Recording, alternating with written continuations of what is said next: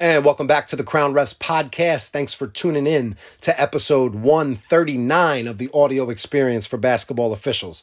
Up next, we have Rules Talk episode 5, featuring our good friend Zack Murphy, who is going to be informing us of some team control situations.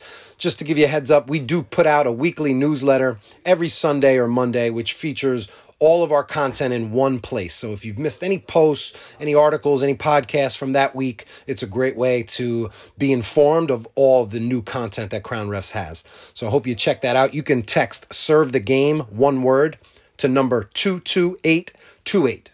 So take out your phone, text "serve the game" to number 22828. We'd love to add you to our list. And do me a favor, have a great rest of your day. And Zach, take it away. Thank you for listening to Rules Talk on Crown Refs with Zack Murphy.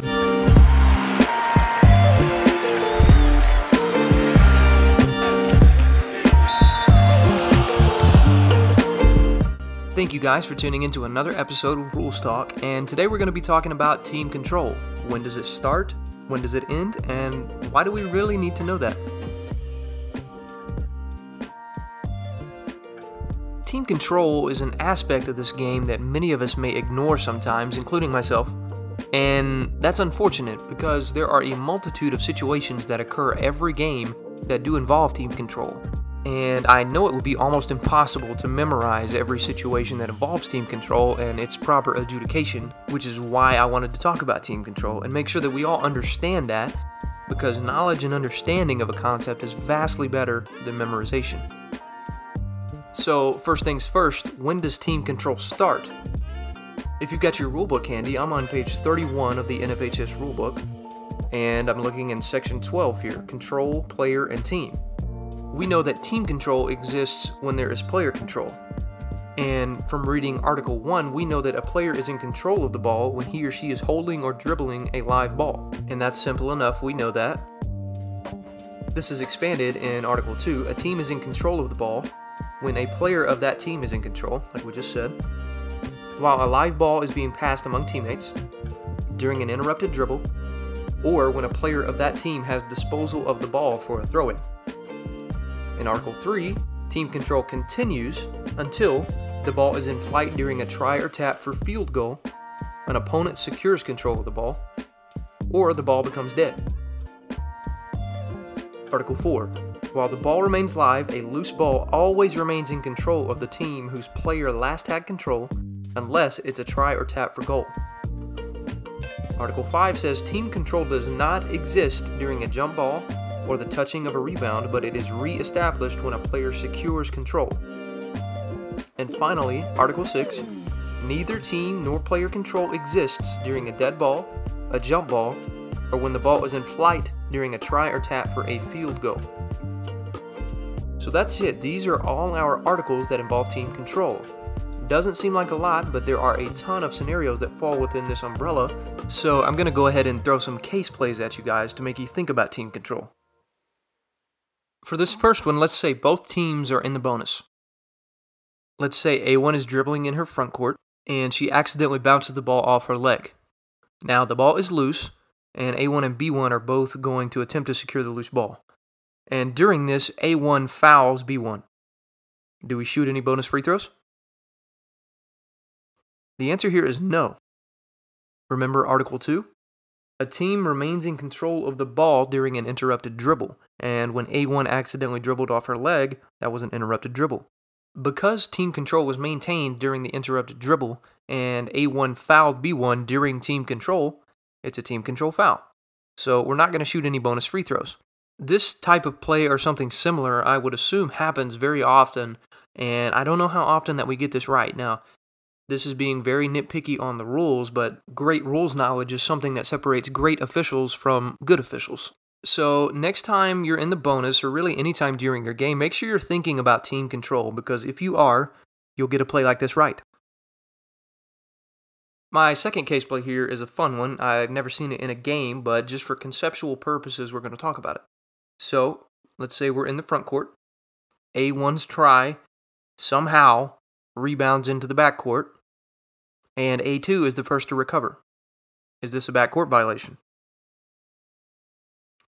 The answer is no, because team control ended on the try or tap for goal, and the rebound into A's backcourt was not in control of either team.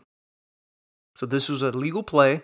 A2 can bring the ball across the division line, and we're just going to play on. My third case play also involves backcourt violation. So let's say we're in the front court. A1 is throwing the ball in, and let's say they throw a long pass. A2 touches the ball before it goes across the division line, and then A3 recovers that pass. Is this a backcourt violation? Maybe you guessed it by now. The answer is no. And the reasoning behind this is pretty simple. Where is the ball located when A1 is attempting to throw the ball in? Is it in the front court or the back court? Kind of a trick question. It's neither. The ball is out of bounds. And the ball does not have front court status. This is why you can throw the ball from out of bounds into the back court and there's no violation. That same concept applies here. So when A2 taps the ball and it goes across the division line, there was never team control established in the front court. It was a tap. The ball was loose. There was no team control. So when A3 recovers the ball in the backcourt, we have finally established team control, and that team control was established in the backcourt. So this is a legal play. You might have fans and coaches going crazy, but again, this is a legal play. Now my last set of case plays involves the 3-second count. This seems to be a fan favorite, to yell at us when they want a violation, and I think that comes from an incomplete understanding of the rule. So that's why we're going to talk about it today. So for the first case play, about 3 seconds, let's talk about a throw-in. A1 has a throw-in under the basket, and A2 remains in the lane for 4 seconds of the 5 seconds that A1 is allowed to throw the ball in. Is this a violation? The answer is no. The 3-second count only occurs when there is team control in A's front court, and team control has not been legally established in the front court. We can't count for 3 seconds. It's the same concept as the reason why you wouldn't call 3 seconds in transition when Team A is bringing the ball up court during a press and let's say A5 is in the paint. You're not going to call 3 seconds because team control has not been established in the front court yet. Same thing here.